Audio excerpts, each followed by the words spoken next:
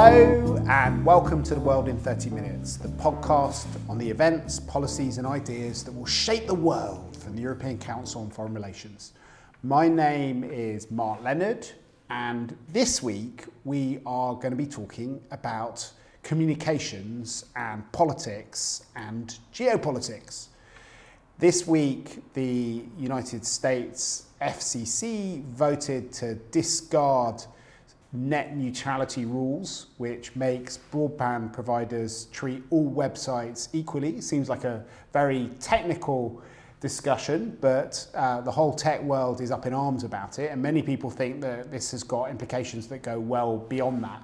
But rather than getting a bunch of technologists and lawyers together to discuss the short-term implications of it, I thought it would be more interesting to take a step back, and I'm very happy to be joined by Heidi Tworek, who is an assistant professor of history at the University of British Columbia, but she's also just written a new book which will be coming out hopefully in 2018 called News from Germany, the competition to control world communications from 1900 to 1945, which is description of a previous battle about global communications infrastructure.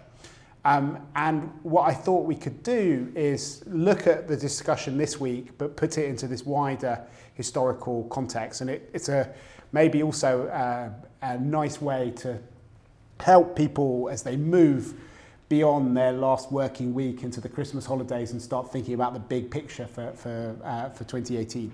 So Heidi, why don't you start with this discussion this week, and for those of the listeners who are not experts on net neutrality, maybe you can give a very quick description of what's actually happened and why you think it matters and how it fits into this, how history can help us understand what's going on. Sure, pleasure to be here, Mark. Thanks for having me. So as you said, this could seem like a very technical and pretty boring question. How should you actually categorize the internet? So the debate was between whether it should be categorized as a public utility or not, and this was commonly called by net neutrality, which was a term coined by a Columbia professor, Tim Wu, and that sort of helped it take off and seem a little less technical than deciding whether the internet should be classified as an infrastructure under something called Title I or Title II. And this was a long-standing debate that had been going on since the beginning of the internet, essentially, because when the internet was first commercialized, it was categorized under something called Title I, which was not the net neutrality version. And then following a series of court cases and debates, the Obama administration Federal Communications Commission, or FCC, in 2015 decided finally to classify the internet as Title II, or a public utility, otherwise known as net neutrality. And this was celebrated by all of the various internet platforms, and tech people are saying this is great because it means that everybody has equal access to all of the various websites on the internet. None of the service providers or the infrastructure providers like Verizon or AT&T can slow down certain types of traffic. And this was really important for certain companies like Netflix that were providing a huge amount of traffic along the internet, that they wouldn't necessarily be slowed or forced to pay extra fees to a company like Verizon or AT&T.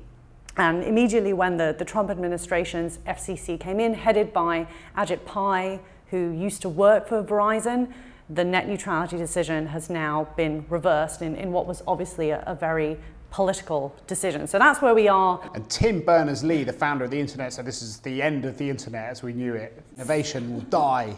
Yes, as a result of this decision. And so have many of the people who own companies that provide content on the internet. So one of the things I think is often misunderstood about this decision is that the content providers are quite worried because, say you're Netflix, it might mean you're now going to have to pay a bunch of extra money so that all of this video streaming can still happen at the same pace it was happening before. Whereas if you're Verizon or AT&T and you're providing infrastructure, those are the companies that were lobbying behind the scenes for net neutrality to be overturned. And I think that's where history is also important, because it helps us to remember we've got to distinguish between the companies that created the infrastructure, which are often forgotten about, versus the companies that have created content. And so to understand this decision, we've got to understand the Verizons and the AT&Ts, the ones providing the internet infrastructure, They're happy about it. Ajit Pai comes out of that world as someone who used to work for Verizon versus the content providers or the creators of the internet like Tim Berners-Lee, who are concerned about the content question. But how does it impact politics? Oh, potentially in all kinds of different ways. I mean, it sets up a potential conflict between the European Union and the United States. So there was an article by the French head of telecommunications who also heads the European regulators.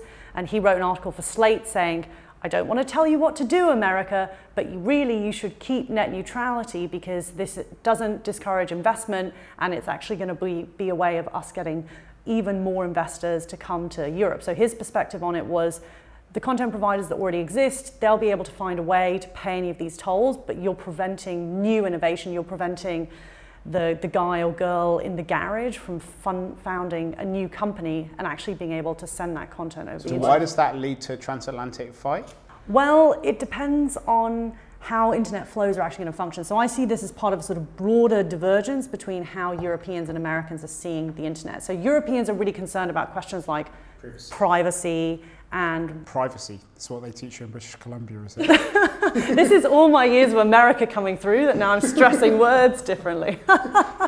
So things like the creation of the GDPR, the new privacy regulations that will come into force. So you mean a general data protection regulation, which is a first attempt by Europeans to actually create their own version of the internet and to allow consumers and citizens to have some say over how the data gets used rather than just allowing big companies to steal people's rights with lots of fine print which they don't look at when they agree to put things on their platforms. Yeah, so I'd say it's part of a suite of ideas that the European Union and Europeans are putting forward about how the internet should really function, and the GDPR stuff, which will come into effect in 2018, is the idea that people should know what kind of data companies are holding on them, that they can theoretically ask for some of that to be deleted. And because, of course, the data flows go across borders and across oceans, and servers are held in multiple different places. So, for example, of multinational companies headquartered in Europe, their servers might be in the US. Any kind of regulation that comes in Europe is going to have effects in the US as well. So something like a net neutrality battle is not necessarily just about what's happening in the US, because let's say a theoretical company that doesn't yet exist isn't really able to break out of the boundaries of the US, it won't be able to then send its stuff all the way over to Europe. So a new Google, for example, the likelihood that a new Google might be founded in the US previously seemed pretty high, but if the turning back of net neutrality makes it harder for the smaller companies to break through, it may mean that European companies have a greater chance. It may mean that we end up with the dominance of these few platforms that have emerged over the last 10, 15 years, the GAFA, the Google, Apple, Facebook, Amazon, and maybe Twitter on top. And this, I think, is one of the things that gets us back to the history question, which is, what does it mean to have a technology that's potentially dominated by a sort of oligopolistic group of companies? And there have been other technologies where this has been true in the past. So, for example, submarine cables. So the first successful transatlantic submarine cable is laid in 1866 by a group of Anglo-American entrepreneurs. And they are so successful that they will then go on and lay almost every submarine cable around the world thereafter. And a very small group of companies will dominate this technology from the 1860s all the way up until it's really superseded in the interwar period. So there have been previous technologies where an oligopoly has kind of controlled things. And the debate for the historians about this technology is, did that stifle innovation, or what did that do to the way that people communicated? So your PhD was looking at this battle between the kind of wires which the Anglo-Saxons had laid down and new wireless technologies which allowed other players like Germany to come up and challenge them. Do you want to talk a bit about that? Because I think that could provide a very interesting way of going beyond the commercial and the political significance to a more geopolitical dimension of this story. Yeah, absolutely. So basically when the Anglo-American companies first lay these submarine cables around the world, all of the various countries who want to use them are essentially quite happy to be involved in this system. It's regulated through the International Telegraph Union. And until really the turn of the 20th century, the system is dominated by Anglo-American cable companies. But at that point, Germans start to think of themselves as a country that should be a global power, not just a European power. So they want to become more powerful in geopolitics, want to improve foreign trade, and they want to improve cultural views of Germany around the world. And they look at this global system of communications dominated by Anglo-American companies, and they say, hang on, this system is boxing Germany in, because if Anglo-American companies dominate this system, then maybe they can also censor the content that's being sent around the world. So what German government elites and industrial elites think is, okay, we could also lay our own cables, but at the same time, perhaps we should invest in a new technology that can just bypass this system entirely. And so they invest in wireless telegraphy that will later become radio. And they see this as a way of just bypassing Anglo-American cables completely. So in 1902, the British government subsidizes the completion of what they call an all-red route around the world. So this is where submarine cables go all around the world, and they only land on British or British imperial territory. And the Germans look at this and say, aha, this is evidence of a competition in communications, and if a war breaks out, we know what will happen. The British will cut off our ability to communicate with the rest of the world. How can we prevent that? We need to create our own equivalent, but we need to do it with wireless, because then there are no wires to be cut. So just before World War I breaks out, the Germans create their equivalent all wireless route around the world with their wireless towers in all of the disparate small German colonies around the world. And so this sort of sets the stage for a battle between British and German conceptions of communications, and this will continue actually until the end of World War II under various guises. So what's the modern day equivalent of that? Well, there are multiple potential modern day equivalents. If you want to see Germany at this period as a sort of second tier power that wants to use information as a way of breaking out of the Anglo-American monopoly, you could certainly look to Russia, where Vladimir Putin and his spokesperson Dmitry Peskov have purportedly said that they think RT and Sputnik and so on are most important because they're going to break the Anglo-American monopolization of global information. And one of the things that they've said is they don't actually necessarily care how many people see it. They just want to break what they see as an Anglo-American stranglehold on global information. And we also now know that Russians have been surveying the undersea cables which supply the internet. So remember, the internet is really a very physical infrastructure, even if we can all use our wireless phones. So there are lots of ways in which the Germany of the early 20th century and the Russia of the early 21st century parallel each other in seeing information as more than just providing news. It's about the geopolitical consequences, and it's also about controlling that actual physical infrastructure. And what about other powers? Like China, in a way, looks more like Germany in the early 20th century than Russia does, because it's a rising power. Yeah. Its economy is catching up with the US economy, and it's also threatening to revise the balance of power in lots of different regions in a way that isn't really true of Russia. Yeah, I think that's also very true. And also in this space, I mean, the only country with companies which are anything like as big as the GAFAs is China.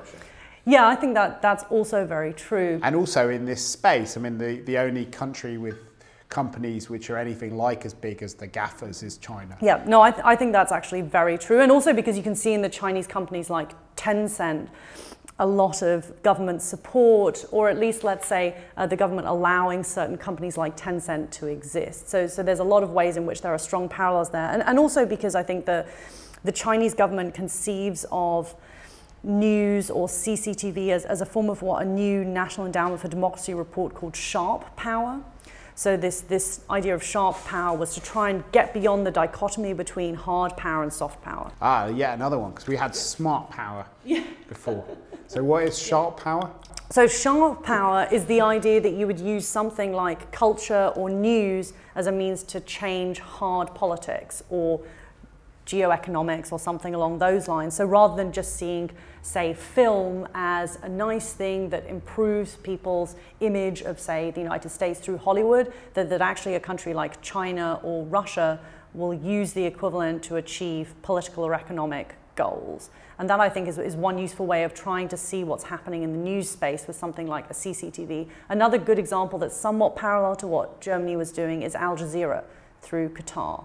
So that Al Jazeera is part of a whole suite of tools being used by the Qatari government to try to improve Qatar's image around the world. Obviously a much smaller state, but still I think using news for these broader purposes. Because what you're seeing is a kind of mix of strategies, though. There's some of the strategies you're talking about are about getting directly involved in Western countries through fake news and information campaigns, and a lot of the Russian examples are like that. Another set of examples is about, there's a lot of evidence of Chinese tech companies buying more and more shares in American and European tech companies. For example, Tencent that you were talking about earlier has just bought into Spotify in a kind of big way.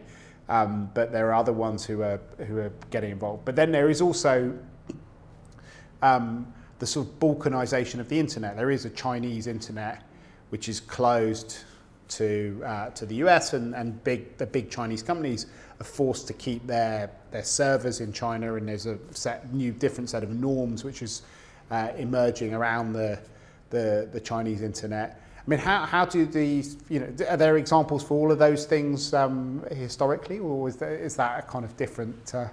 Oh, it's a great question with many different components. So, okay, let me try and attack it in a slightly different way, which is to say that one of the things that people used to say about the internet is we're now all so interconnected that this can't possibly be balkanized, right? Just like the rhetoric used to be, the internet will draw us all together and it will make everybody free, and the Arab Spring as an example of the sort of utopian potential of the internet. And we've moved away from that one. But now I think we're getting to the point where we see that the interconnection of the internet doesn't guarantee continuing interconnection. And that always reminds me of Norman Angell, right? So Norman Angell, before World War I, he's always famous for being the guy, The Great Illusion, who publishes his book, The Great Illusion, where what everybody remembers is him saying, we're so economically intertwined that war would just be completely irrational, and so it's not going to happen. Of course, then World War I breaks out and proves him wrong. What everybody forgets is that he doesn't just say it's economics. What he says is the telegraph and the bank, the two things, communications technology and the intertwining of finance, those two things together are what will prevent war from breaking out because it's so irrational. So I worry about the still sort of slightly utopian vision that the interconnection of the internet will somehow A, prevent war from breaking out, or B, not be balkanized. So that to me is, I think, a very telling example that we shouldn't always think that this is a one-way street. That was misconstrued pre-World War I, and China is a very good example, but so are Russia and Iran. And one thing, this is also, it's not really a historical example, but it is something that I think was very underappreciated at the time, is the way that Russia, Iran, and China in 2012 argued in the International Telegraph Union that what they really wanted was the ITU to have greater control over the internet, because then there would be more national sovereignty over the different internet systems administered by the ITU, which is headed by a Chinese person.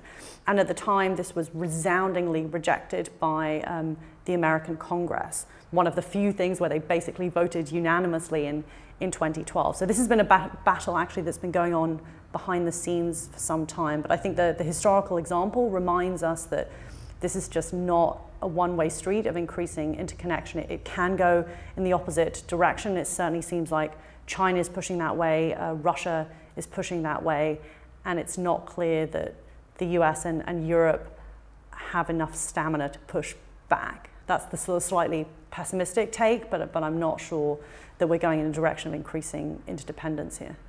So where does it take us though? Because like you started describing this battle, obviously wires are still there, but wireless technology is kind of also a fact of everyday life. It has also been maybe in some ways both more globalized since you started, but also probably more balkanized as well. I mean, how do you see the story developing? How did your original story develop? How do you see the contemporary version of it going forward? Oh, so as the historian, the one thing we know is that human beings are terrible at predicting the future. We really are. But if I had to give some guesses about where it might go, I mean, I think we're going to have a really interesting transatlantic battle about what the internet might look like. And the question is going to be, are those who are predicting that Europe is a big enough market that it will influence what happens in the US going to be right? So that was the discussion around the question of the right to be forgotten. Would the right to be forgotten be so important within Europe that it would essentially change what a Google did in the US? And that doesn't seem to have been the case so far, but let's see what happens with the antitrust suits in Europe, with the Apple tax question, and with the introduction of GDPR and of various other data exchange agreements. So there's the Safe Harbor data exchange agreement between the US and the European Union, which actually needs to be renewed every single year. So it's unlike the previous agreement where there was no renewal built into it. Now that has to be renewed every 12 months. So I think it will actually be very interesting to see what ends up happening and whether developments in Europe may actually push these US companies to change some of the ways that they deal with their consumers within the US and elsewhere. Yeah, it's funny you should say that, because I was in Silicon Valley a few months ago talking to a lot of very senior tech leaders, including the heads of some of the biggest, some of these big conglomerates that you were talking about earlier.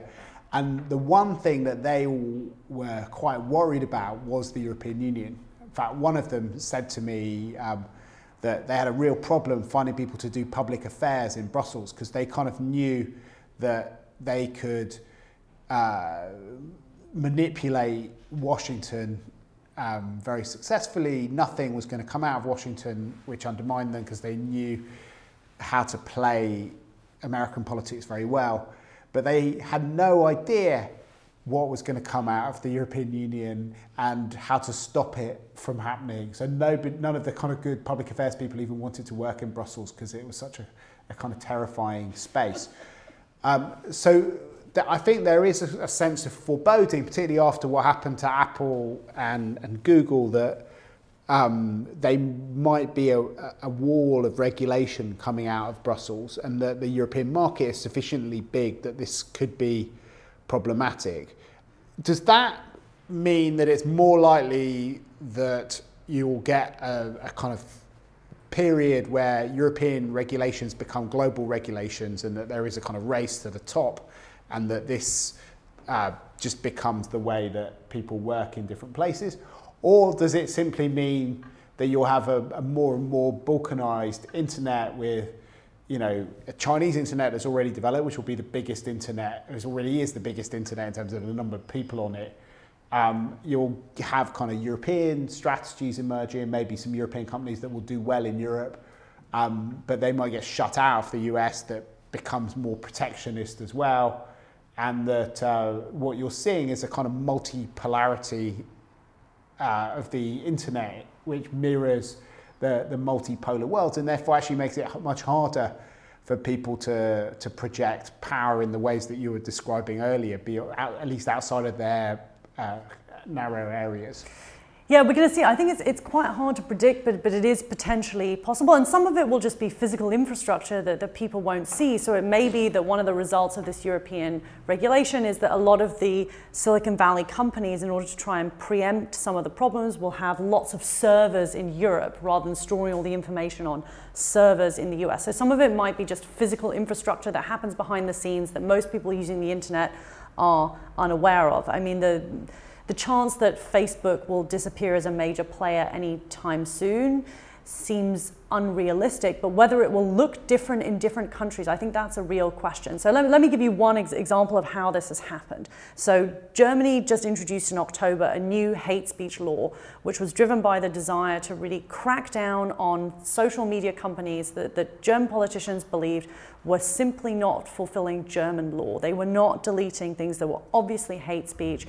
And there had been a couple of years where Germany had tried to get these companies to voluntarily comply, and by the beginning of 2017, they were scared by the US election. They didn't want that to happen in Germany, and they wanted to move fast, and they wanted to use regulation. So now if Facebook, Twitter, etc., any social media company with more than 2 million users in Germany doesn't delete something that's obviously hate speech and illegal in Germany, within 24 hours, they're fined up to 50 million euros.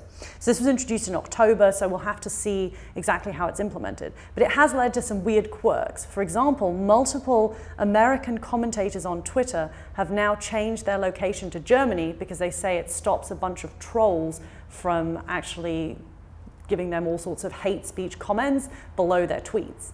So there are now several hundred, at least from what I can tell, American commentators who are purportedly within Germany. So it's not quite a balkanization because you can claim that you're located anywhere, but it does perhaps point the way to how that could potentially function in the future. That there is no regulation that is completely national because anybody can now claim they're in Germany and then stuff is going to get deleted. But B, if real walls are set up, a la the Chinese internet, that could be the kind of world that we see where Twitter or Facebook look completely different in different countries. So people think they're using the same platform, but they're actually not.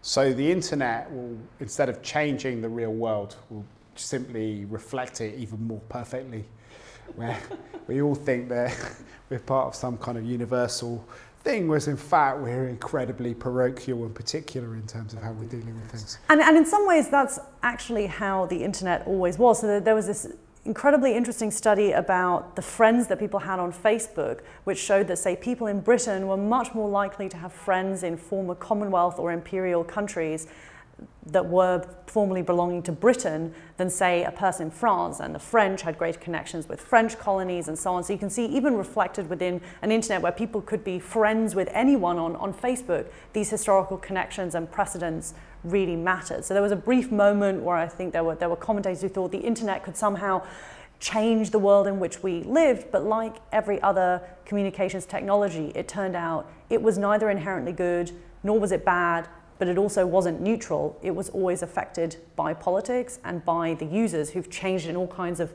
different ways, both good and nefarious. So in that sense, the internet has an unprecedented number of users, but it hasn't really evolved outside of politics, just like no other communications technology evolved outside of politics. There was just a Silicon Valley dream that people bought into for a certain period of time that even the Silicon Valley people now realize was always just a kind of utopian dream.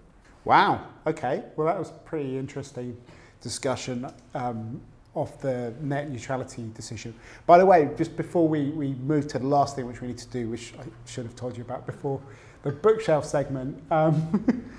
Are you in favour of net neutrality or against it? What's your kind of... So there is actually a genuine historical debate about this, because some people, when they look at submarine cables, say, look, there was a set of oligopolistic companies, but in the end, we still ended up with things like the telephone and radio. So maybe it doesn't matter so much whether you have net neutrality or not. I think it's probably better to have it, because the internet then can hopefully be extended to places like rural communities where it's frankly not profitable to extend your broadband network. And by classifying the internet more as a public utility, we can do what is a public service, which is ensuring that we can have 100% internet coverage. Okay. So there's one thing which we still have to do on the podcast, which is our bookshelf segment, where we ask people to recommend something that's on their bookshelf. Could be a book, or could even be a film or a television program if you ever had a chance to read recently. But as an academic, I'm sure you've got something on your bookshelf. Yes, so a book that I read recently that I think is quite fascinating is a book called Everybody Lies by Seth Stephens-Davidowitz. And this is a guy who did a PhD in economics at Harvard, but also worked at Google. And he's basically looking at all kinds of Google data to try and figure out what are people really thinking. So the reason that I find this book fascinating is because it shows a way for us to move beyond opinion polls, which we're still addicted to using as a way of trying to measure what people think. And what Stephens-Davidowitz does in this book is show us how we can use things like Google Trends to get at what people are searching for. So instead of the opinion poll problem, which is you ask people a question, are they giving you what they really believe or what they think you want to hear? You use Google data to see what are people really searching for. Some of it is pretty dark, some of it is pretty funny, but it's potentially a new way of trying to get at what people are thinking about various issues. Great. Well, that's a fantastic recommendation. I'm going to look out for it. If you've enjoyed listening to the podcast, we have put links up both to that recommendation, but also to some of the things that Heidi's been writing on our page, which is www.ecfr.eu/podcasts.